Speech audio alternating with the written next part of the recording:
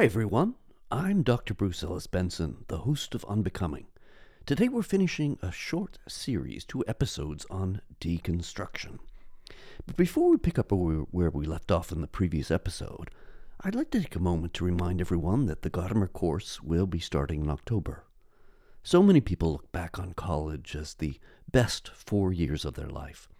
A lot of this is certainly due to the new sense of freedom, the lasting friendships, and for some, a bit of revelry on the weekends. One thing about the college experience that many don't realize until they've graduated is that it's a time when you're able to take 4 years of your life and just focus on learning. Whether you're taking Intro to Accounting or Taylor Swiftery, History and Literature through Taylor Swift, and yes, in case you're wondering, that is a real class that was offered at UT Austin in 2022. In any case, it's a rare gift to be able to dedicate yourself so completely to topics that you're really interested in. It's in this spirit that I'd like to invite you back into the classroom to study Hans-Georg Gadamer, a man that I knew both as a teacher and friend, and a philosopher that I'm certain will change the way you see the world. If you think that's too much, try it. You'll see. As scheduling is concerned for you, please know that we will be setting up a poll for all those who are interested, so we can set up dates and times that work for everyone. If the cost, $200 for those who don't subscribe on Patreon, $160 for anyone who does subscribe on Patreon beginning by October 1st, please know that we're more than happy to work with you to make sure that resources don't present a barrier. For those of you that are interested, please don't hesitate to get in touch with any questions. We can be reached by email at onbecomingpodcast@gmail.com, or you can send us a DM on Twitter, well, now X, at onbecomingpod.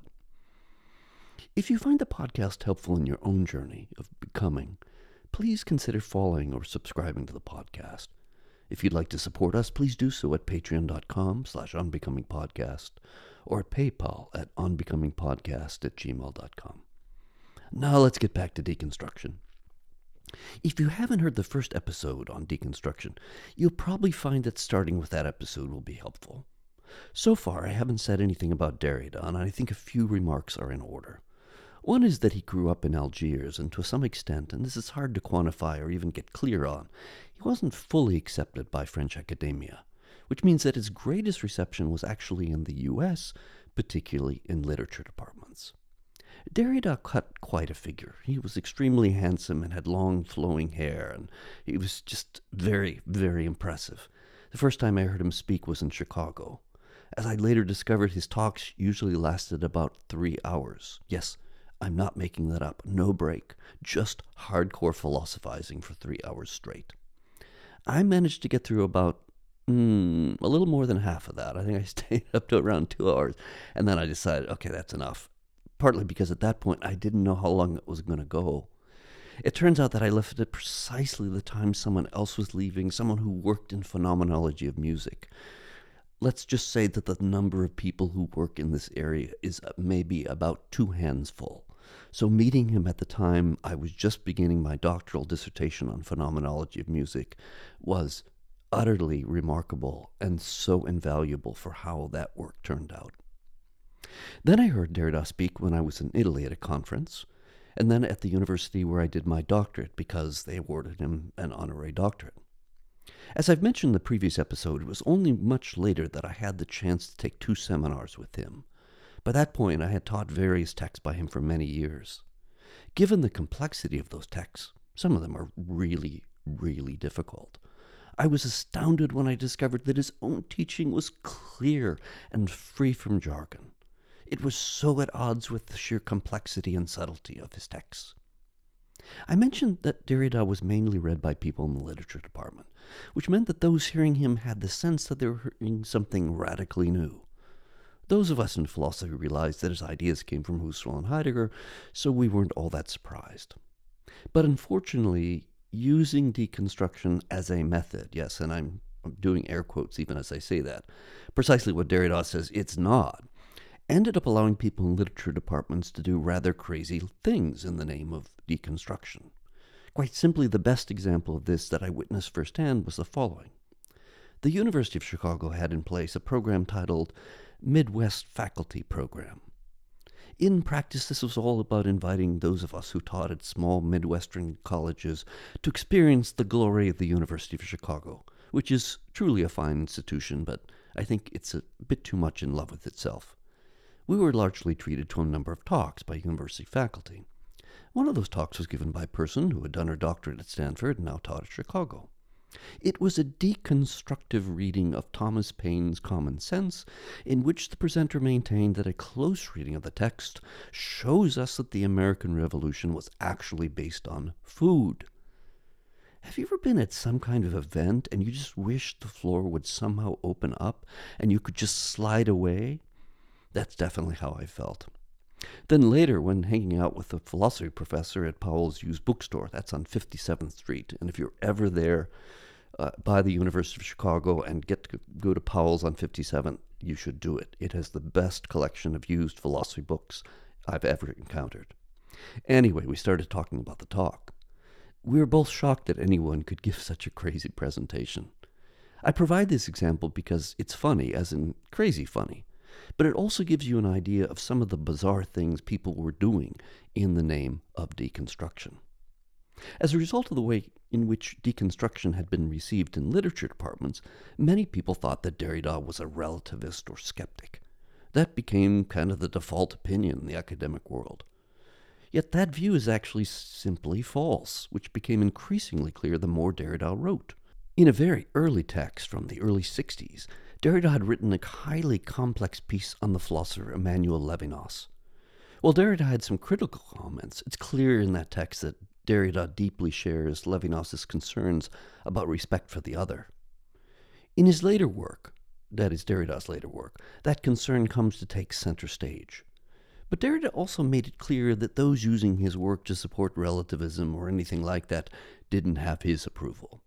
In the afterword to the volume Limited Ink, Derrida goes to great lengths to criticize both his overly enthusiastic followers and his detractors. Working from the conception of language posed by Saussure, who believed that the meaning of words arises in the context of their similarities and differences, Derrida talks about the play of signifiers. As you might imagine, some people took this to be something like free play, in which meaning could end up being just about anything. As a speaker at the chapel at the institution where I once taught said, "Deconstruction is the theory that says you can make texts mean anything you want them to mean." If that were true, then there would be no point in Derrida writing a text, since any text he wrote could be made to mean whatever the reader wanted it to mean. But of course Derrida never said or even implied such a thing. In fact, Derrida replies by saying, "I never spoke of complete free play or undecidability. I'm certain that and now I'm quoting again, that the American critics of my work can find nothing in my text which corresponds to that." And then he goes on to give an even more pointed response. Since the deconstructionist, which is to say, isn't it, the skeptic, relativist, nihilist, ! Is supposed not to believe in truth, stability, or the unity of meaning, in intention or meaning to say, how can he demand of us that we read him with pertinence, precision, rigor? How can he demand that his own text be interpreted correctly? The answer is simple enough. This definition of the deconstructionist is false. That's right, false, not true, and feeble. It supposes a bad, that's right, bad, not good, and feeble reading of numerous texts, first of all mine, which therefore must be read or reread. Then perhaps it'll be understood that the value of truth, and all those values associated with it, is never contested or destroyed in my writings, but only reinscribed in more powerful, larger, more stratified contexts. As we've discovered, deconstruction takes place whenever we question a theory or text, reformulate its meaning, or consider what's left unsaid in a text versus what is said. My go-to example for deconstruction is Bible commentaries. If you go into a theological library and look for commentaries on the four Gospels, you'll discover that there are a lot of different opinions in these texts. By their very nature, commentaries attempt to break down passages into their component parts, show how those parts relate to one another, and often provide a different way of reading a given text. Anytime you reformulate anything, you are engaging in deconstruction. The unbuilding that takes place in Bible commentaries is usually not designed to undermine the Bible, though it's often designed to undermine certain readings or interpretations of the Bible.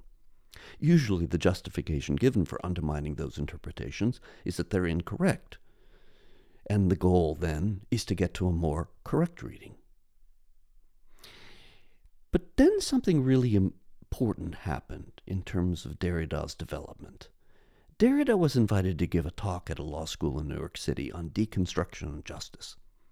People who attended that talk, alas I was not there, must have had something like a shock. For Derrida made the remarkable claim that justice cannot be deconstructed. Instead, we use the notion of justice to deconstruct instances of injustice. Thus, Derrida declared justice to be an absolute, an ideal that is constantly at work. Justice is not deconstructible because it is beyond the realm of deconstruction. Rather, justice is what makes deconstruction possible. Human beings are such existentially that they always do presuppose that there is something like justice, and pragmatically, they also cannot function without it. Whereas a given law can be justified by way of justice, justice cannot be justified by anything further. Law by its very nature is always an interpretation of justice. Precisely in the name of justice, the law can and must be deconstructed, or else it turns into an ideology. But why so? Well, laws are always attempts at instantiating justice. They always fail, no matter how close they come at doing justice to justice, because of the lack of adequation between law and justice. Thus, we must continually ask questions such as, what is the aim of given law? Does it achieve this aim? Has it come into existence because of motives that are ulterior to the stated aim? Derrida explains this difference between law and justice by way of the notion of translation. On the one hand, translation allows something to be in a place it could not be previously, such as an English-speaking context if the text is originally in French. So one does justice to a great text by making it available in as many languages as possible. On the other hand, precisely in making something available, translation does a kind of violence to what it translates, for however careful and however well-intentioned the translator and the translation is, it never completely or perfectly renders the meaning of what is translated. This problem of translatability is likewise found in instantiating justice. On Derrida's account, justice is a kind of universal, which must be translated into particularities of laws and cases. If we apply this notion of translation to law, it becomes clear that law is always an interpretation of justice, not justice itself.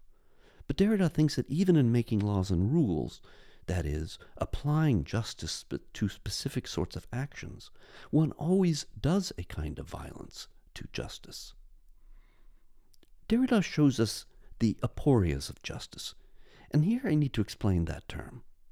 The idea of aporia goes back to Socrates, who actually identifies himself as being aporetic.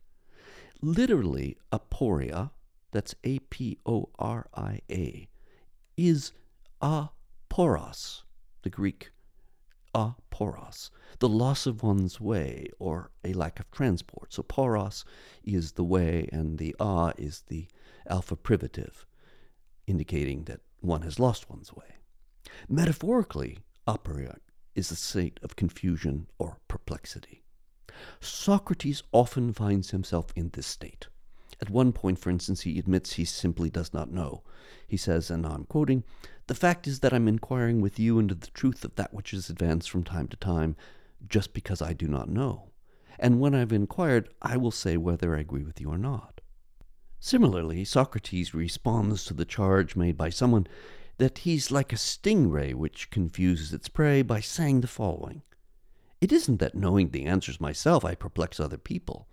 The truth is rather that I infect them with the perplexity I feel myself. So with virtue now. I don't know what it is." If you've been listening to the podcast for a while, you most likely have heard this point about Socratic ignorance. It's only when we admit that we don't know that we can learn something. As Socrates puts it, Of myself, I have no sort of wisdom.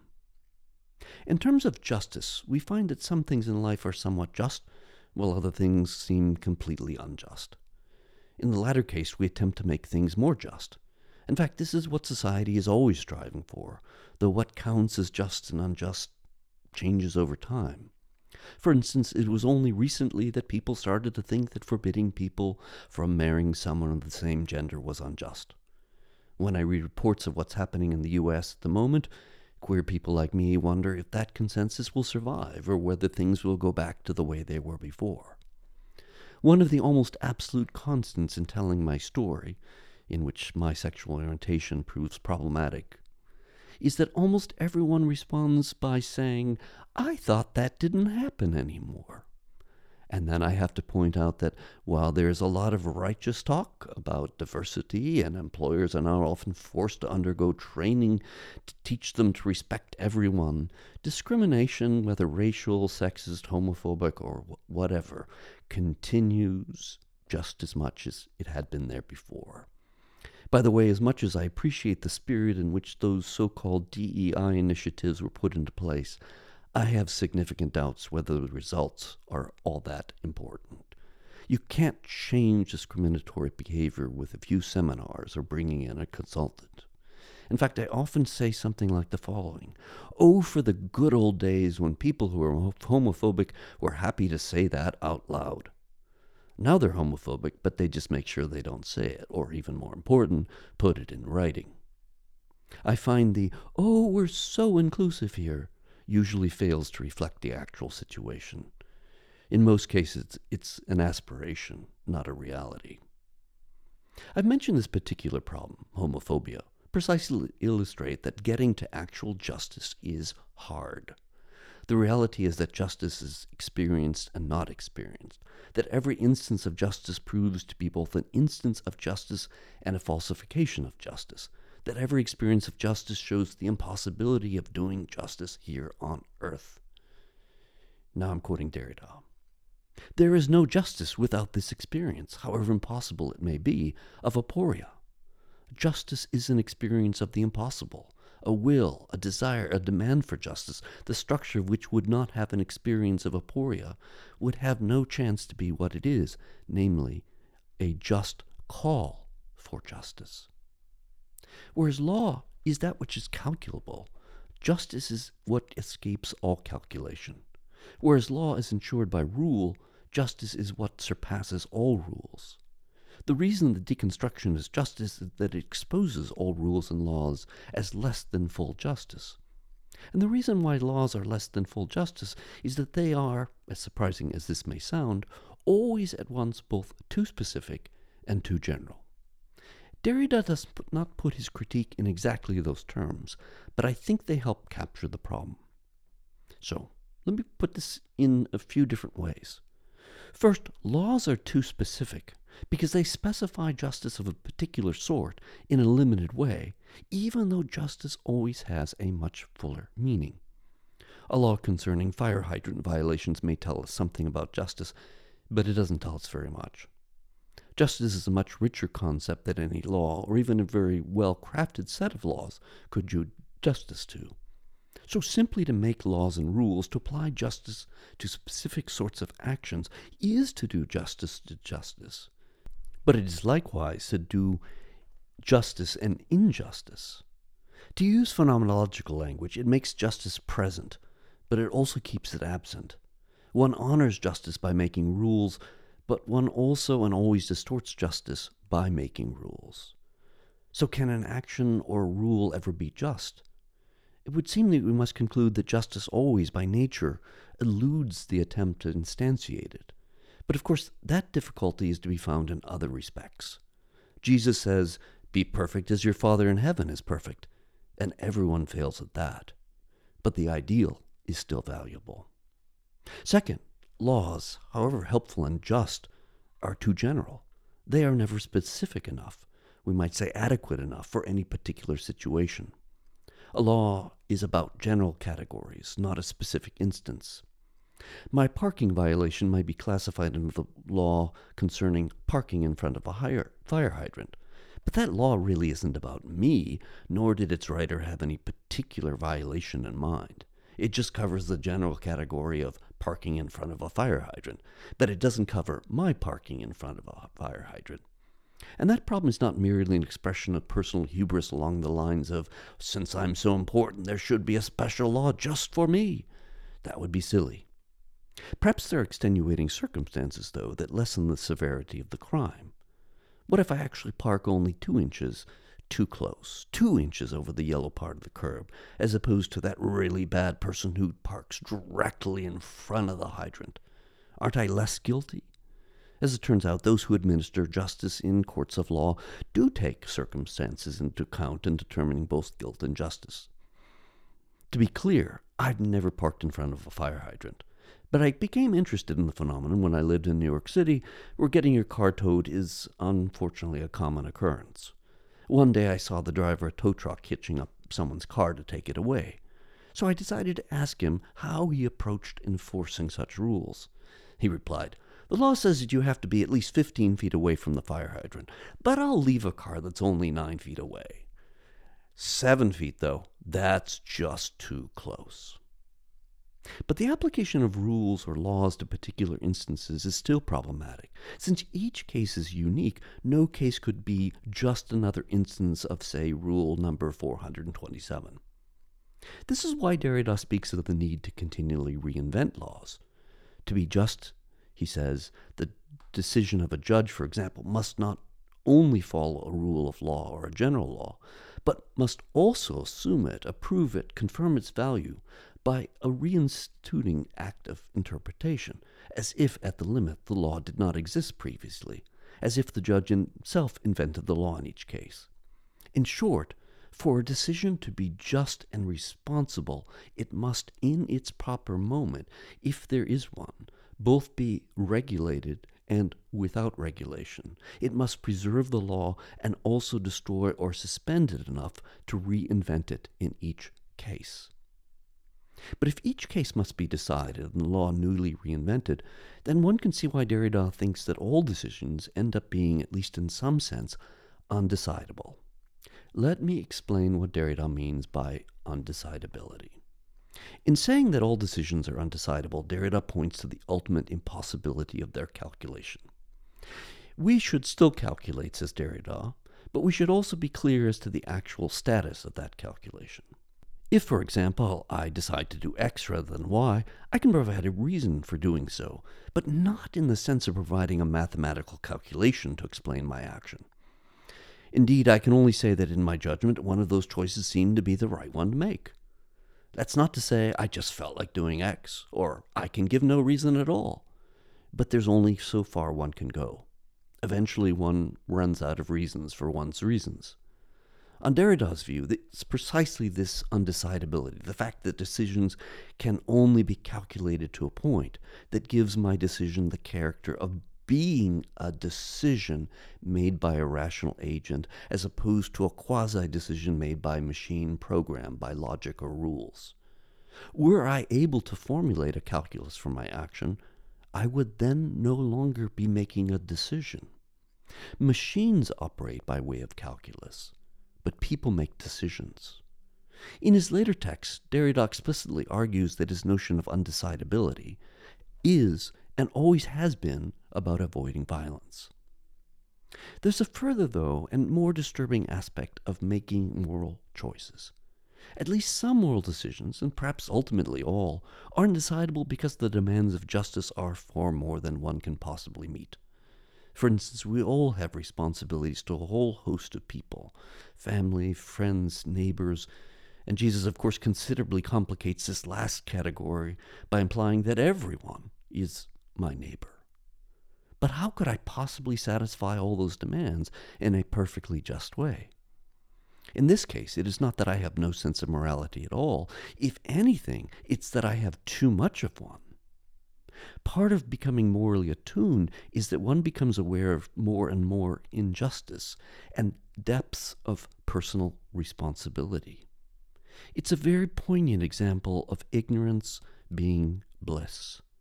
The more self-centered I am, the less I'm able to see my moral responsibilities to others. But despite all these complications, Derrida points out that you cannot postpone acting. It's an old existentialist truism that not to decide is decide. Aristotle thought that the right action required a thorough knowledge of the circumstances. For him, the morally well-developed person, the phronimos, has the necessary practical wisdom, phronesis, to make the right decision, the one which achieves the golden mean. Yet even Aristotle admitted that one is never quite a phronimos, a perfect phronimos, though Aristotle seems to think that he's pretty close. And even if we grant the possibility of anyone having a perfectly developed phronesis, it's hard to imagine a situation in which all possible aspects of a given situation are known. Indeed, how could you ever be sure there wasn't at least one additional salient fact? But even though one will never have enough knowledge and enough understanding of the context, person, etc., in order to act perfectly right, one must still make decisions. One is required to act, but one never has enough information to make a completely and fully calculated, that is, completely just decision. Frankly, one sometimes has precious little information, and so makes a bad decision, perhaps through no fault of one's own. In the logic of difference, we can say that just acts always differ from justice itself, and that justice is always deferred. Derrida insists that we must calculate, and here I'm quoting him, as rigorously as possible. But we have to at the same time realize that our calculations always fall short of the mark. Oddly enough, if one cannot calculate exactly how close one's action comes to perfect justice, so one can never be quite sure how short it falls of that mark either. Whatever justice or shalom we currently experience is mingled with and thus corrupted by injustice and war. While the Christian rightly insists that there really is justice, even if we're not exactly sure what it means to make that statement, the danger comes in insisting that one's particular conception of it is adequate to that justice. Even that great proponent of natural law, St. Thomas Aquinas, realized that human law only imperfectly mirrors natural law, and that natural law only imperfectly mirrors the internal law. Of course, Derrida does indeed recognize that his is a hypersensitive understanding of justice, one that can never ultimately be satisfied. But that, thinks Derrida, is the point. We can never rest. We can never be satisfied in either our acting or our moral thinking. For to do so would be to be self-satisfied, and that would unfortunately be idolatrous. If I am adequate to virtue, and virtue is defined by God, then I am adequate to God. Thus, I am God. Derrida has no solution to such aporias, but that lack of solution in no way implies that we ought to give up the quest of being moral. Quite the opposite. Derrida insists that we need to maintain a hypervigilance in which one's actions remain ever open to question. And there is, I think, much to commend Derrida's exhortations. We are always inclined to see our own parochial conceptions of justice as justice itself. And it's very hard to realize that our formulations of justice are always incomplete and imperfect. But you might ask, is deconstruction always justice?